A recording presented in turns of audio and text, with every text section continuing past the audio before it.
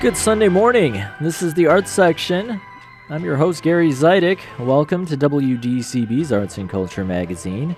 Every week we spotlight creative people, events, and ideas in the Chicago area arts community, while also fostering broader discussions on music, film, theater, and other creative endeavors.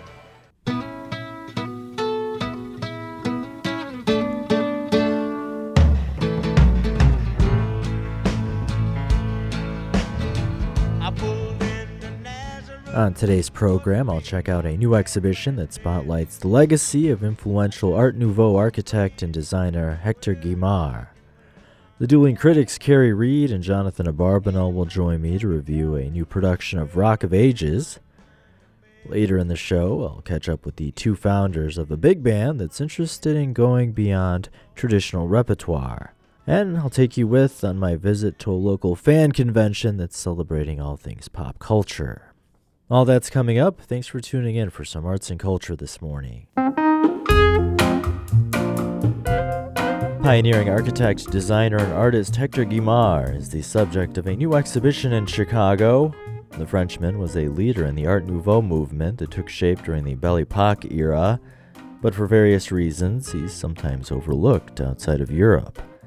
Now, the Driehaus Museum is putting a spotlight on the trailblazing creative with an exhibit titled Hector Guimard, Art Nouveau to Modernism. And if you're not familiar with the name, you've likely seen examples of his work or his influence on contemporary design. Guimard's most well-known contribution is the design and creation of Paris's original metro station entrances. His use of cast iron and glass in combination with plant-like curves and a modern font was considered radical at the time, but that forward-thinking approach is now often remembered as a celebration of accessible beauty. The exhibition, co-organized with Cooper Hewitt Smithsonian Design Museum in New York City, contains a number of pieces from the late Richard H. Driehaus personal collection.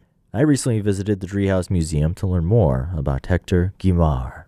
Hector Guimard was not a well-known person in North America, but of course was the founder and visionary architect and designer of Art Nouveau, was a leader of that movement in Paris that emerged in Europe in the late 19th century. This is Sally Ann Felgenhauer, Director of Collections and Exhibitions at the Driehaus Museum. He is known for his signature style, known as le style Guimard, and also the metro. He's well known for the metro designs known as le style metro. So I think those are what are immediately identifiable to him now around the world. Often inspired by natural forms, Art Nouveau had a major influence on architecture and design at the turn of the century from 1890 to 1910. Art Nouveau is a movement that radically moves away from classical and revival styles to a more naturalistic, organic form of design that's seen in buildings and art, architecture and design. So what would be an aesthetic element of Art Nouveau that might be incorporated into a piece of architecture? Very curvilinear, whiplash. I think that's the term used for what you visually see in a lot of his designs. Organic, floral, and fauna, inspired by nature primarily. He starts as an architect, as designing buildings, but really, as visitors will see in the exhibit, he's designing lots of things. Yes, in fact, he's designed his wife's wedding dress and the jewelry, their home together. They believed in a term called Gesamtkunstwerk, which means a total work of art. So what that meant for them is that they not only designed and executed these incredible pieces, but they lived that as well. They lived that, they incorporated that into their daily lives. After studying architecture, Guimard began making a name for himself through his take on Art Nouveau. What brought him to fame primarily is his building designs in the Art Nouveau style. Castle Béranger, for example, was the first commission that he was given that was a building created in this Art Nouveau style. Guimard designed more than 50 buildings between 1890 and 1930. Including the interiors and the furniture and the wallpaper. Again, getting back to that term I've used more than once now, but the Gesamtkunstwerk, which is an overarching theme in this entire exhibition, whereby it's a matter of living the design as well as creating it. If you're just tuning in, I'm Gary Zidek. This is the Arts Section. I'm talking to Sally Ann Felgenhauer, Director of Collections and Exhibitions at the Driehaus Museum in Chicago. The River North Neighborhood Museum is presenting a new exhibit on acclaimed French architect and designer Hector Guimard. The exhibition is in Chicago after a run at its partner organization in New York.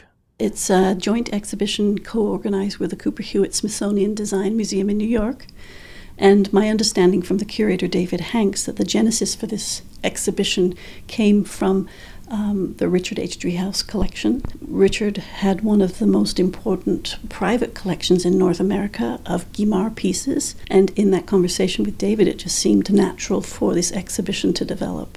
One thing that came up as you were walking me through the exhibit and showing me different things was that not only his incredible talent and eye for detail, but also he was a pioneer in a couple of different aspects. He was a pioneer. He was also a great marketeer and self-promoter. For one of the expositions that he presented his work at, he created a series of custom postcards of the works that he had created to promote himself. It's like handing out your business card, in essence. So he created a group of 24 postcards for one exhibition at the 1900 Exposition Universelle. And even something like his signature, he would incorporate it into his buildings. Yes, he would sign his buildings, as he also felt like it's not just art and architecture separate unities. It was all, for him, art, just as his life and the way he lived was considered art. He would sign the buildings. You know, I think he called himself at one point l'art de l'architecture. Right. So. And I know you can't speak for Mr. Driehaus, but is anything known about what his interest was in Guimard? Richard H. Driehaus, our founder of this museum, was a collector of this style of artwork. He collected things that, as I understand, that were important to him, and he had an incredible eye. As we are looking at what we have here for this exhibition, we have a great number of works from the private collection, the Richard H. Driehaus collection, and several pieces are unique in that we have a beautiful tall case clock in the first theme of the exhibition, which is about Monsieur and Madame Guimard, and there's only two in the world, and Mr. Driehaus owns one. And so we were fortunate enough to be able to incorporate that into our exhibition. Richard H. Driehaus had one of the most important private collections of Guimard in North America. He wasn't really well known as a collector. It's a co-organized exhibition with the Cooper Hewitt Smithsonian Design Museum. We have loans from private lenders, and we have the Metropolitan in New York, MoMA, Cooper Hewitt, and we have reproductions of items from the Musée d'Orsay also presented in this exhibition. Lots of unique things on display in this exhibition, including light fixtures and pieces of furniture designed by Guimard, and also some individual pieces of those original metro station entrances. Felgenhauer is hopeful the exhibit sheds some new light on a somewhat forgotten but influential architect and artist. I hope they take away a wonderful experience, not only experiencing Guimard, but also the Samuel Mayer Nickerson Mansion, the Driehaus Museum. This architect and designer who speaks to a lot of what we see in the Driehaus Museum. That was Sally Ann Felgenhauer. She's the Director of Collections and Exhibitions at the Driehaus Museum. The institution's new exhibit, Hector Guimard, Art Nouveau to Modernism, will be on display through November 5th. You can find more information at driehausmuseum.org. Je ne suis que ton nom, le souffle lancinant de nos corps dans le sombre animé lentement. And a quick reminder, if you listen to the Art Section every Sunday morning here on WDCB, thank you. Make sure to check out the program's website over at theartssection.org. There you can find past episodes and individual features available to listen to on demand anytime you want, plus pictures and links that go along with all the features you hear on the show. Check out theartsection.org, and also a reminder, you can always reach out to me with a comment, question, or suggestion. My email is gzidek@wdcb.org, or you can find me on Instagram or Twitter or X or whatever it's called these days with the handle @OnAirGary.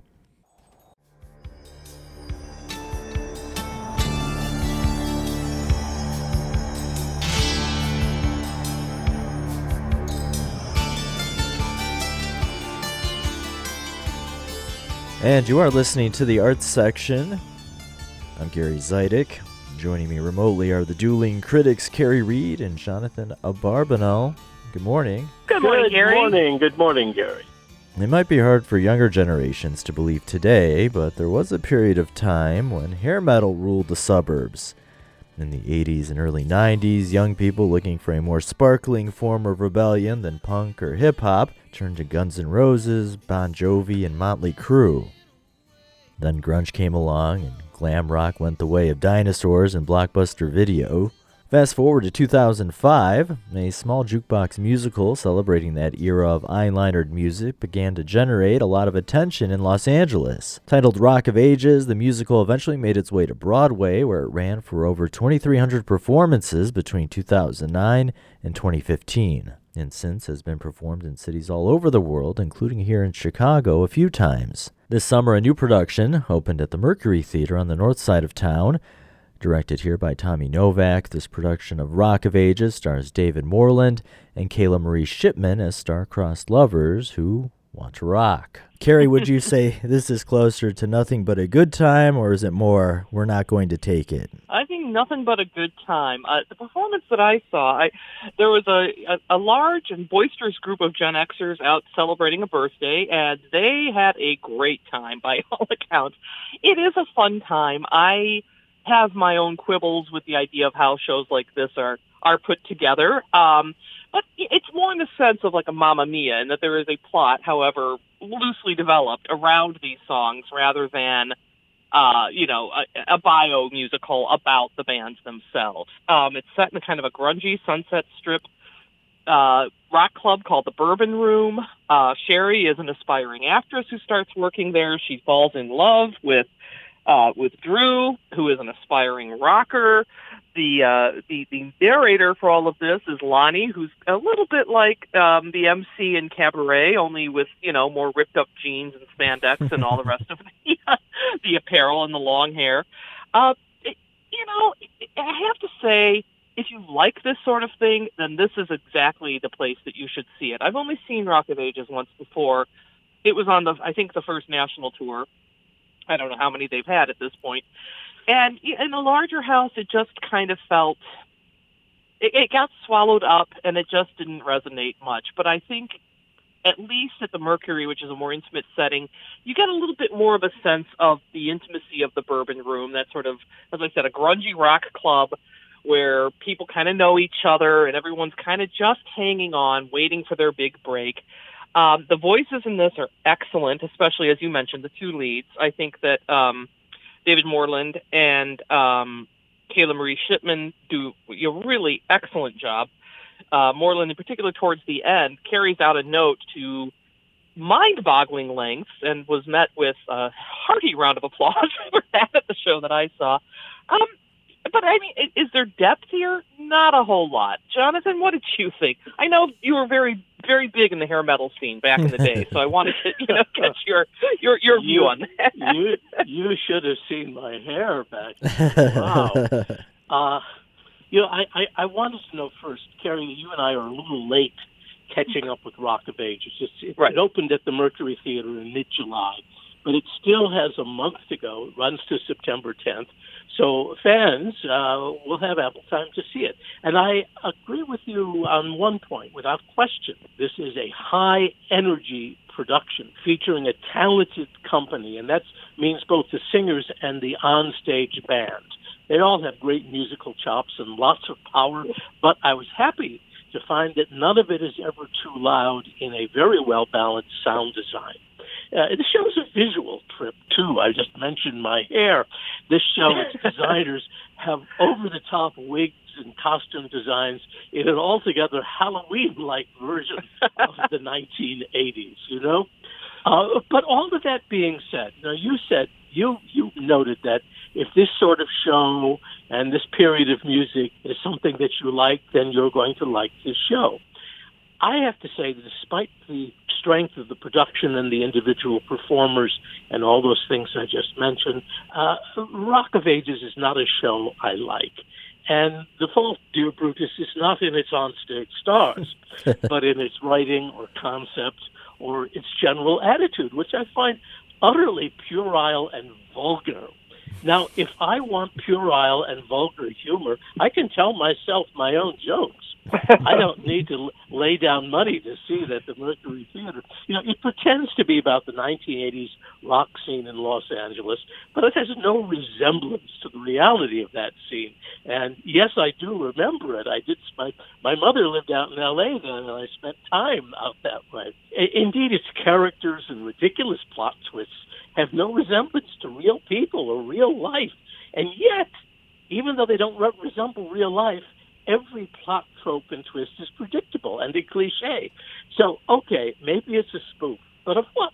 You can only spoof something which has some recognizable reality behind it. Right. Now, I would agree with you there. It's not like Spinal Tap, which would be a far superior spoof or parody or satire or whatever we wish to call it of that era. Absolutely. I agree with you there.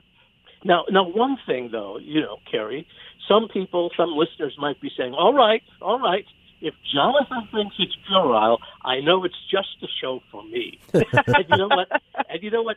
That's perfectly okay. In fact, it's more than okay, because I hope, Kerry, that you and I are consistent enough in our opinions so that listeners can gauge how they're going to like or not like the show from our reactions to it. Right. And it's funny because I mentioned Mamma Mia, and I had much the same reaction to that, although I will say that I probably enjoy the music of ABBA more than I do most of the hair metal. I like the music of ABBA. I found Mamma Mia to be pretty insubstantial as well, but yet it has a huge following, as we well know. And I think some of it is that idea of people recapturing a period of their youth. I mentioned the people who were in the show, or in the audience the night that I saw the show. And, I'm of mixed feelings because on the one hand, yes, is this a show that needs to be revived right now? Probably not. On the other hand, theater is in a tough spot, and I think theaters like the Mercury, which, as you and I have talked about, closed down. I mean, looked like it was going to go away during the pandemic and has come back and has been building. I think they're kind of, they're that mid-sized space. They're in a tough spot as far as how do we fill these seats. And so I'm not saying this is a completely commercial decision on their part. It would not surprise me, however, if that was not a big factor, knowing that there are people who really do want to just come out and have nothing but a good time. And judging by the size of the crowd, I went on a Thursday night, which is not always the biggest night, for theater in Chicago, and it was pretty full, even without the birthday party crowd. So I can't fault them for making that kind of commercial calculation. I don't know how you feel about that, but I think we're going to see some of this where maybe, I can sit on high and say, look, I would never, people don't need to see that show. Yeah, do they need to see it? Maybe not. But is it a fun thing? And there's so much going on that people just want to, put their minds on hold and groove out. Okay. So I'm kind of in the middle on this. I don't know how you feel about it. I don't criticize the Mercury Theater and its management for programming this. I mean, they've done a wide variety of shows and musicals, from The Addams Family to Mary Poppins to, Rock of Ages, Priscilla, Queen of the Desert. So they've been, over the years, even the last couple of years, they've been presenting a wide range of material. And I want to emphasize again that this production is energetic, and yes, begrudgingly, I'll say it's even funny in its own raunchy, jejune way. It's just not to my taste. Right. It features over 24 1980 songs by great writers, great bands, some of whom everybody's going to know some of them, even me. But, none of them are really heavy metal, although the show talks a lot about metalheads. It is more pop metal, absolutely, yeah. Well, what it really marks is, Gary, what you were saying in your introductory remarks, it's glam rock rather than heavy metal rock, and that's just fine with me. But, there's something I was thinking about, when Jersey Boys first came out, I remember reading a piece, and I apologize, I can't remember who it was, said, the thing about the Four Seasons is we talk about 60s music, we talk about the British invasion, we talk about the Stones, the Beatles, the Who, yet there were a huge number of people for whom the 60s was the Four Seasons. That was their music. And I think maybe there's something with what Gary was saying in his introduction, if we want to be, looking at it from on high, of course, the 80s, punk and the growth of rap and hip hop and these were the forces for social change. Okay, yeah, but there were an awful lot of people, and I know many of them who really did. They were looking for Guns N' Roses. They were looking for Journey. They were looking for, Poison and all the other bands that we're going to hear in this show. So I wonder if that's part of it too. That the history of pop and rock music is written by people who are not necessarily always aligned with certain kinds of tastes. I'm putting that as delicately as possible. All right. So what we're saying, Kerry, let's boil it down, right? You pay your money, you take your choice. If you know Rock of Ages from its long and highly successful history on stage or as the movie, if you know it and you like it, then this Mercury Theater production may be just your cup of tea. Absolutely, yeah. Rock of Ages continues at the Mercury Theater through September 10th. And before we wrap up, we wanted to pass along some sad news, the passing of somebody that was involved in the local theater scene, but more behind the scenes. Yes, Kerry and I received word, about a week or so ago, of the death, apparently several weeks ago in July, of Douglas Reagan, who was 79 years old, and had been suffering from a terminal illness. And probably very few listeners will know that name. Douglas Reagan was a high-spirited force to deal with in Chicago theater as a producer and as a theater owner, not as a playwright, not as a performer, not as a musician, but as a producer and a theater owner who had a large impact on Chicago theater in the 80s and 90s principally. And he was not from Chicago, but he got himself an MBA from Northwestern University and set up residence here. He made a lot of money as a commodities trader, and I think he also had some family money because he lived very well. He had himself an apartment. He owned a unit at the Ritz. I guess that's Water Tower Place. No, or the Ritz or the Water Tower Place. Condominiums down on Michigan Avenue. But particularly with regard to theater, which he loved and supported, he was a co-founder of the wonderful volunteer organization known as the Saints. And many of you listeners who are regular theater goers probably had your tickets torn or been shown to your seats by the Saints, who were volunteer ushers at a wide range, a large number of Chicago area theaters. And they do other behind-the-scenes supports work as well. So Doug Reagan was a co-founder of the Saints, and then he went on to buy himself a theater, the old Ivanhoe Theater, Clark Street at Wellington on Chicago's north side, that is now a Binny's beverage depot. It was a well-known, well-established theater, and as a producer, he presented a number of shows there. He offered the space to any number of Chicago theater companies at rental rates far below what the market would demand. He gave a lot of breaks to a lot of small theater companies and really made his mark. He also designed an advertising program whereby he would buy, say, a half page on the arts pages, the arts section, if you will, of the Sunday papers, and then subdivided into 1-inch and 2-inch ads, which he sold at greatly reduced rates to theaters so that they could afford it. He was often in conflict with, the establishment, whether that means the League of Chicago Theaters or Actors Equity Association. He had disputes over the years with both. And Doug himself was a very colorful character. He had an unruly mop of black hair. He rarely was dressed sharply. He preferred disheveled. He was, I'm going to use a word, he was nerdy if you met him and didn't get to know him. But he was very, very smart. He was very, very dedicated. He had a wicked sense of humor. And he not only talked the talk, but he was a man who walked the walk. What struck me in reading some of the tributes to him, and I never met Doug. I do remember the Ivanhoe, but as you mentioned, that was sold in 2000 and is now Binny's. But companies like Looking Glass did their first production of Metamorphoses there, which went on, of course, to become a Tony-winning production. And even many smaller companies like Improv Olympic, now IO, which is no longer quite so small, City Lit, the Free Associates, they all had their homes there. And what I really noticed from people writing about Doug on Facebook and other social media sites was that, we don't have as many producers as we used to have in Chicago. There are a lot of companies, and a lot of them have closed. But, so often the model has been that it's an ensemble that forms from people who all graduate from the same university theater training program, or it's a director who wants to get more opportunities directing, or actors who want to get more opportunities acting. As you mentioned, Doug was none of those things. He was a producer. He was a man who loved theater and was willing to put some money into sustaining this. And I don't really know that we have a lot of people in the Chicago scene who are like that now. I don't think that there's ever been a lot of them because we just don't have much of a commercial theater scene in Chicago.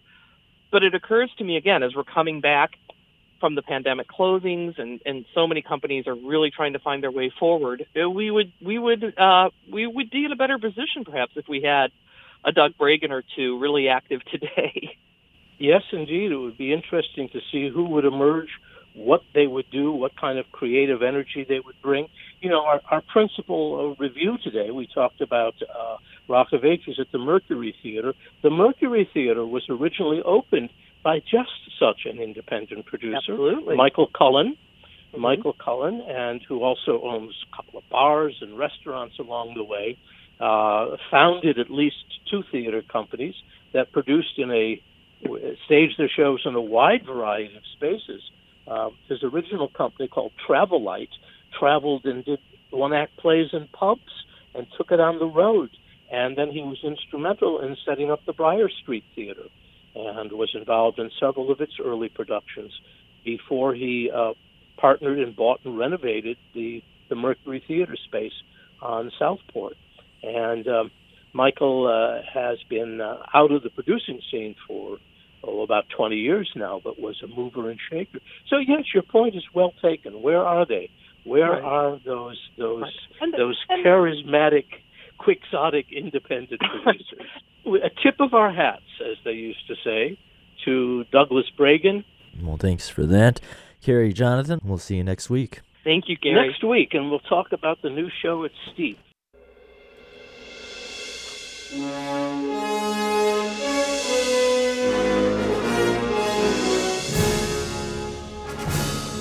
I'm Gary Zidek. You're tuned into the arts section. Pop culture fans from all over the Midwest descended upon the Donald E. Stevens Convention Center this weekend for 4 days of meetups, panel discussions, and autograph sessions. Fan Expo Chicago started on Thursday and wraps up later today. The annual event casts a wide net in terms of focus. Comics, film, TV, anime, gaming, and various other genres are all represented. Some of the big attractions at this year's expo are some famous cast reunions. You see, Einstein has just become the world's first time traveler. I sent him into the future. 1 minute into the future to be exact. And precisely 1:21 a.m. in 0 seconds, we shall catch up with him in the time machine. Wait a minute, Doc.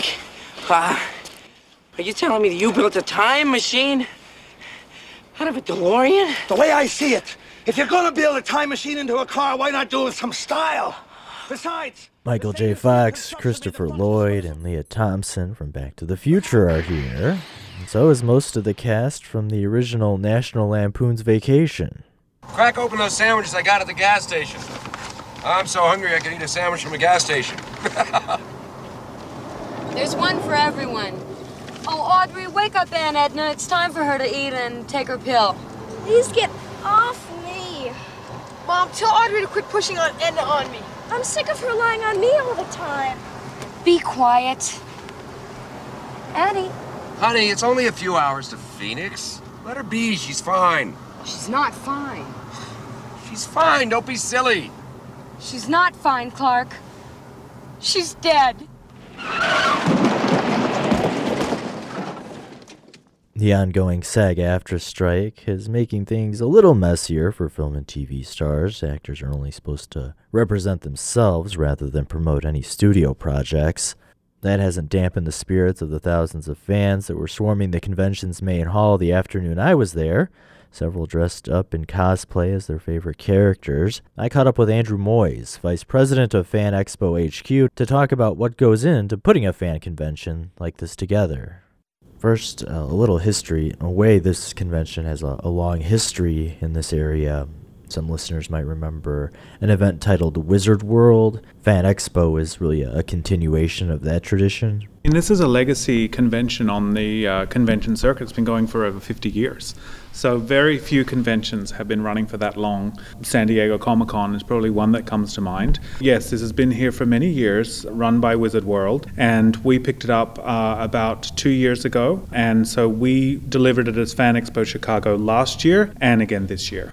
When it comes to programming a fan convention like that, what's the starting point? Well, I think you need your anchors. You need to understand what the key elements are, and those for us are our genres. So anime, comics, sci-fi, horror, gaming, those key sort of pillars for us. And that's what separates us from other shows. I think we are a multi-genre event. And you'll see that we really feed into the authenticity of each of those genres. In comics, one of the greatest comic creators out there, Frank Miller, is here this weekend. In anime, some of the greatest voice actors on the circuit. It's hugely popular right now, anime. And then, of course, on screen, cosplay. Again, we really look at filling those pillars because everyone's a fan of something, and we want to make sure that everyone is accounted for at our events. Are there unique elements for different regions? So is the Fan Expo in Chicago different than the one in Dallas? Oh yeah, I mean, these are local Comic-Cons. These aren't sort of a rinse and repeat, if you will. Every convention needs to have the spirit of the location it's in. I mean, for instance, great to have the National Lampoon's reunion happening here, a great connection there. And a lot of the fabric, too, of the show, all our community groups, a lot of our vendors are local. If you go through Artist Alley, you'll see a lot of local vendors. So definitely all of the events have the flavor of the city in which they operate. So you mentioned National Lampoon's Vacation, obviously a very popular film. The fictional Griswold family is from the Chicago area, so maybe there is some increased interest for local residents. For something like that, where there's some pretty recognizable names involved, is it a challenge getting everyone back to the same spot for a reunion? Oh yeah, and I think that's what makes it so special because, I mean, even if you look at the team up of Michael J. Fox, Tom Wilson, Leah Thompson, and Christopher Lloyd, many of them still working, many of them in huge demand. So to get them all together to meet their fans is a truly unique experience. And for us as planners, yes, there's always elements, schedules, there's so many layers that go into getting these people all together. That's why it's kind of a magical moment when it happens and such a unique opportunity because these titles, these characters, they've had such a huge impact on people's lives. And they get to live out their dream by getting another step closer and another step sort of in connection to those titles, those characters, and the actors that breathe life into those characters is just such a special moment. Is the SAG-AFTRA strike, is that affecting anything with your operations? Well, I think the only difference is it's a little different about what we can talk with our actors about, so we're not diving as deep into the work necessarily or the titles, but in a way that's a silver lining there because you're getting to know them more as people. You're getting to know what inspires them, what maybe brought them to acting. So there's different questions we can ask. The conversation might be a little different, but I think the opportunity to connect with them, obviously have a photo, have an autograph, see them in their Q&A, hasn't changed. The nature of our conventions have also been carved out. So the actors still have the opportunity to meet with their fans. So obviously it's something we're being very respectful of and acknowledging and doing our best to be respectful of all areas of it. Fan Expo Chicago continues later today at the Donald E. Stevens Convention Center in Rosemont. Today's the last day. You can find out more info at fanexpohq.com/fanexpochicago. You're tuned into the arts section. I'm Gary Zidek.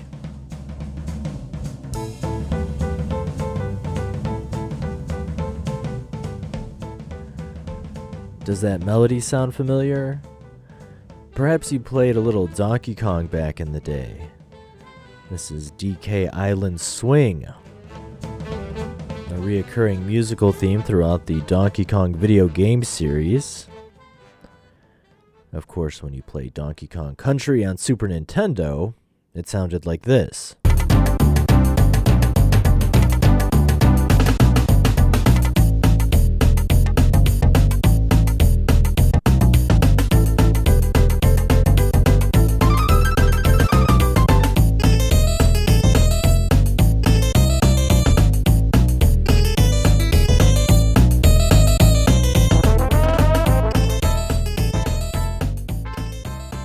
Took me forever to beat this game. It sounds a little different when a big band takes it on.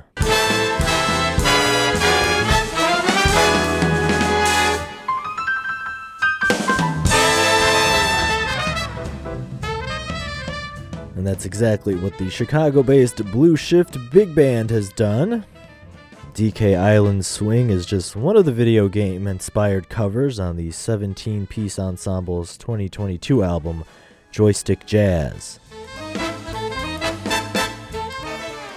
An appreciation of video games is one of the things the co-founders of the Blue Shift Big Band, guitarist Chris Parsons and drummer Joel Baer, have in common. Another is the love of big bands. I recently caught up with the Chicago musicians to talk about two things that normally don't go together: jazz and video games. What's the origin story of the Blue Shift Big Band? Joel and I met at then Elmhurst College 2010. Fall of 2010, we played in combo together and really hit it off. And then after we had graduated, we'd get each other on gigs. You know, I got him on a church gig. He got me on a couple blues gigs. But we always had this love of big band. We would always talk about, you know, our favorite bands and favorite drummers, favorite rhythm sections. And a few years ago, he had this idea. He had enough stock charts to just say, hey, let's start a reading band. And I was in. We hadn't played with each other for a while, and that was a fun excuse. And it quickly turned from being a reading band to saying, ooh, let's start doing some. Joel wanted to be recording more, and we have a philosophy of recording your own original arrangements or music. So started getting original charts commissioned, and within 2 years, I think we had the first 2 records recorded. Not released, but we had them recorded. So, and then it's just picked up a lot of steam in the last couple of years. Yeah, definitely. What goes into putting a big band together? Do you have to recruit players? A lot of money. Yes, lots of time and money. We had a pretty good sort of base of players from, I went to Elmhurst, like Chris said, and then I went to DePaul after that. So we knew a lot of players who were good and who liked playing big band. So we just started plugging guys or girls in and seeing what happened. And, we go through players based on their interest and how much they wanted to contribute to the band and that kind of thing. But eventually we found a group of people who wanted to do this. They wanted to play. They wanted to show up every week. What's the size of the band now? 17-piece? 17-piece big band. So 5 saxes, 4 bones, 4 trumpets, guitar, bass, drums, piano.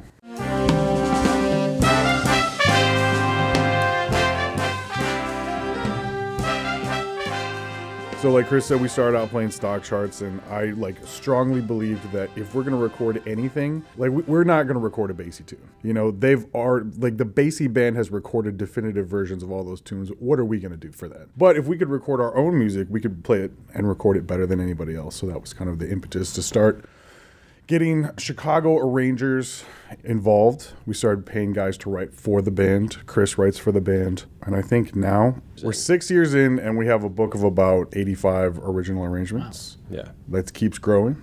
So yeah, like Chris said, a lot of time, a lot of money. And the big thing, I think a driving thing for our success is we wanted it to be a band. We'd played in enough, and this isn't a knock on anybody at all. We just played in a lot of reading bands or rotating personnel, big bands, and it only costs money to bring the best players in the world in for a recording session, but we wanted to have a band, and I feel like we finally have crossed that pivot point of saying everybody here today is in the band. It's not just a gig for anybody here. And we look at the success of like the Vanguard band, the Basie band, Clayton Hamilton have been kind of a big influence on how they run their band on us. And it's a family. You're not writing a trumpet one part, you're writing a Snooky Young part. And that's kind of the philosophy we've been lucky enough to be able to take with this band over the last couple of years is we know the players we're writing for. And when someone needs to leave, it's actually kind of a bummer now because we've built a thing around what people in the band are doing, but that's a fun place for us to be. We knew we weren't going to be making a lot of money on this, so we might as well enjoy the people we're with. And you got into the big band game for the money and drugs and women. Yeah. All of the sex, drugs, and big band. Yeah, that's why I got into jobbing too. Yeah. Just kidding.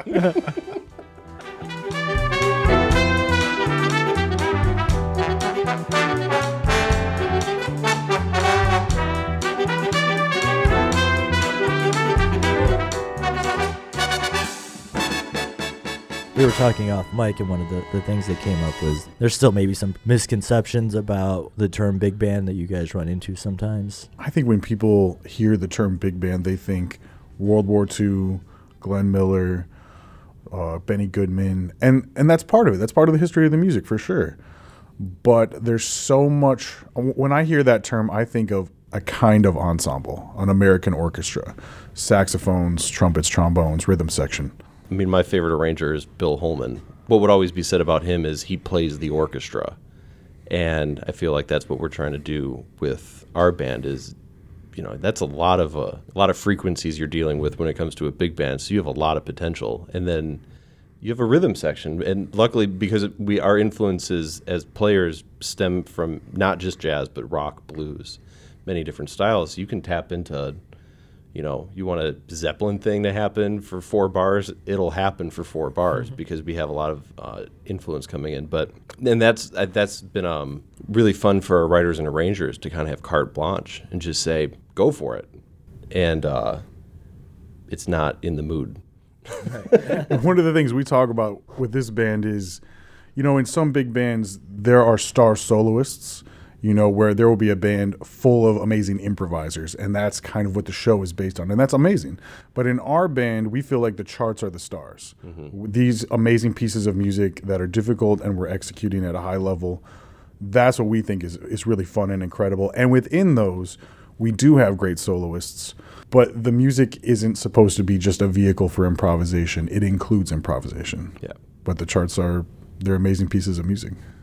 When you talk about like a reading band, so what does that mean compared to like what you're doing? A reading band is just like the same kind of, Basie charts, Maynard charts, Buddy Rich charts, just the same kind of, there's like this, what would you call it? A canon of big band material that exists that everybody's been playing since senior year of high school through college and then going on. And it's cool because there's a familiarity between all the reps, so people can just kind of walk into a band, and as long as you know enough about the people, you've read the charts a million times, you're going to be fine. With our stuff, we're the only ones to have ever read it, so you have to really put the work in when you come into this band because the music's not easy. Yeah, there's a lot of difficult arrangements. And we don't ask the writers to write grade 2 charts. Like, we ask to throw everything at the kitchen sink and then tell, we're not putting limitations on what the music is from the arrangers and writers. So it's a little bit more demanding musically. You can't just show up and read it.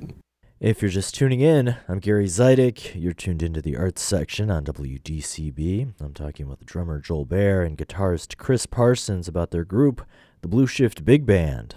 The ensemble, which officially formed in 2017, wants to push the envelope of what a big band can sound like. So it's not just a swing band. It's certainly not a dance band. But a lot of the tunes we're playing are like one of the newer Mario tunes that we're playing is like a surf guitar feature. Or, we're playing stuff that's kind of got a lot of other influences, rock and metal influences, as well as swing and Latin and the more traditional big band kind of genres. So you mentioned Mario, and that's what we in the biz call a segue. I was reading something, I think, about Fulton Street Collective and how they're celebrating 10 years, and then I saw Blue Shift Big Band was playing there recently, and was going to be performing video game music, and that like sparked my interest. So as we were trying to figure out approaches for original big band music, we were commissioning charts of standards and kind of standard jazz rep, new arrangements of that kind of stuff. But we wanted something that might grab people who didn't know anything about big band music or jazz or whatever. We wanted something that just connected with people. And for our generation, I don't know if there's anything that's sort of more salient than these great melodies coming out of early classic video games. People like Koji Kondo come to mind, Mario, Zelda, those great melodies. So we started having guys arrange charts in this, from these games and include improvisation sections. And pretty quickly, we started asking for more interesting ensemble parts, and it really started growing in our gigs. And then I wanted to record it. So in January of 2020, we recorded both our first sort of standards originals record and our first video game big band record in a 2-day session at Electrical Audio. And then shortly after that, the pandemic hit, and we had a lot of time on our hands to mix and master and shop that around. But we ended up getting picked up by a label in LA called I Am 8-Bit, who they kind of manufacture and produce premium video game merchandise, as I would say. And so our first album came out with them in November of 2022, and it's going to be out on vinyl soon. And our second record with them is going to come out as well pretty soon. First album's called Joystick Jazz. Yes. And it was interesting because as I mentioned, so I read about what the band was doing, and so I started researching, and I was finding all these articles on like video game sites and not on like jazz sites. I found some on jazz sites too, but it was just interesting. So like the video game community seemed to take an interest. Have you guys received any of that feedback or heard from like video game fans like crossing over? I think we've had people interested in the band who they don't really know anything about the jazz canon. They don't know who Louis Armstrong is or John Coltrane, but they know these tunes from Sonic and Zelda and Mario. Mm-hmm. And that connects, like exactly what we set out to do, that connects with them on like a really personal level. Now all of a sudden this music, which they might not have ever heard or dreamed of before, besides in the game, has meaning to them, and I think that's pretty cool. The other angle we were intentional about is there are some bands out there already doing the video game big band thing, and it just, it wasn't really our lane. I don't want to call it tongue-in-cheek because that makes it disparaging, but it's the same. I think the way I always put it is nobody knows what musical All the Things You Are came from, and it's not the way boppers were playing it in the 50s. But they took a great melody and great harmonies and adapted it towards this style for bebop. And that was kind of the approach we wanted to take with this video game stuff. Is there's great melodies here, there's great harmonies there, and it's recognizable to a whole new generation. So that's the thing I think we're really proud of on this, is it stands on its own. You don't need to know about video games to dig this music. We've had people, teachers of ours come out to our gigs and check it out who've never played a video game in their life, and they go, if you didn't tell me this was from a video game, I would have just thought it was a great tune. And that's the win.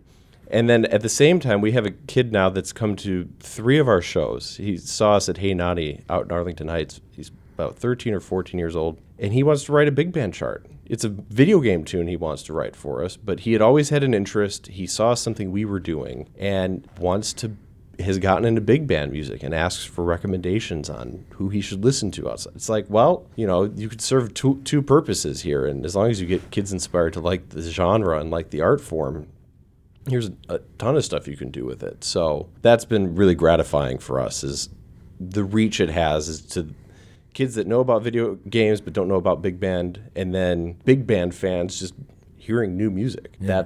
That's great.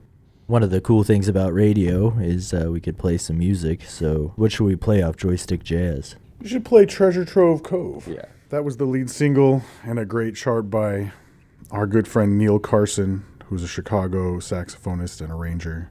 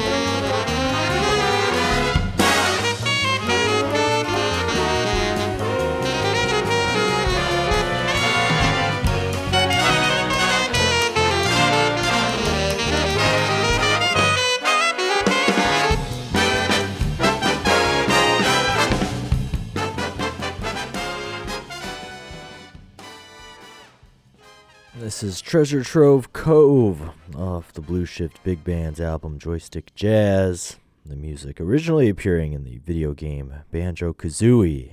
You both referenced charts a few times, so I just wanted to get into that a little more, as there are these iconic video game scores that are instantly recognizable to a lot of people, but the music, the charts, aren't readily available. Those are something you have to create for a big band. Correct. So typically this process goes something like this. I'll pick a tune that I think would be a good big band tune, or I'll talk to one of our arrangers and say, hey, is there a tune that really speaks to you that you would have fun doing? And then they write this out for our specific instrumentation, like I said, which is 17-piece jazz orchestra. So no, these aren't stock charts. You can't just buy them. We're buying them, which is part of the upfront cost of having a big band. Is, it costs more to have someone write a chart than just to go out and buy a stock arrangement of a famous tune. But like I said, we get to imprint our creativity on these charts. As a drummer, I get to play with the parts and create these sections and give my interpretation of what this chart should be, which is cool. But yes, everybody's reading music on a gig because that's the only way you can get 17 people to play together. We're not just a video game band. That just seems to be the most lucrative part of the business right now. But yeah, everything we have is original. You can't get it anywhere else, which is fun. Yeah, I think that's an important component of this band is the original music, the sort of, I guess, branding, for lack of a better word. Just if you come to a Blue Shift Big Band show, you're going to hear us do our thing. And I think that's pretty unique among big bands in Chicago, where a lot of bands are playing, great charts, Basie and Thad and Mel and those kinds of things. But it was important for us to do our own thing. And you guys are doing some new innovative things from the big band perspective. How do audiences respond to some of the more ambitious material? When we do our Andy's residency, we'll play 2 sets every second Monday. And to see the reaction of these people who, for the most part, I would say the crowd there doesn't know what they're coming in for. It's a tourist crowd, and they're coming to see whatever Andy's is presenting. And when it's us and they hear like a Zelda thing, I mean, the reactions we've been getting are pretty amazing. Like, people cheer at the end of these tunes, and it's like for big band, for Zelda. Yeah. But that's really cool because these people who didn't know what they were coming in for, really, it connects with them. Mm-hmm. And I think that's really exciting. So people can see you at Andy's the second Monday of the month every week, and then Fulton Street. We're there typically the first Thursday of every month. And if people want to, can they still buy the vinyl of Joystick Jazz? They can still pre-order it. There's still a lot of logistical challenges getting the vinyl in, but we've been promised very soon. So, but yeah, pre-orders are still happening for that. It comes with the digital download, or you could just do the digital download. We're on all the normal streaming sites for the record. Spotify, Apple Music, YouTube. Favorite video game of all time? Super Mario 64. Yeah, it's probably the best one ever. Okay. It's me, Mario. That was quick. Yeah. As a Nintendo 64 fan, I'll also throw Star Fox 64 in there. No, okay. Fair enough. Big Nintendo 64 guys. Chris, Joel, thanks so much. Appreciate you coming to the studio. It was a pleasure talking with you. Of course. Thanks for having us. Yeah, thank you for having us. That was Chris Parsons and Joel Baer, the co-founders of the Blue Shift Big Band. You can check them out live at Andy's Jazz Club this Monday night, and go to blueshiftbigband.com to find out where else they'll be playing, and you can check out some of their recorded music. That's at blueshiftbigband.com. And that's going to wrap up this edition of the Arts Section. But remember, you can always find more arts and culture online by visiting the program's website, theartssection.org. There you can find past episodes and individual features available to listen to on demand anytime you want, plus pictures and links that go along with all the features you hear on the show. My name's Gary Zidek. I hope you'll join me again next Sunday morning at 8 a.m. right here on 90.9 and 90.7 FM for another edition of the Arts Section. Until then, I hope you have a great week. Thanks for listening.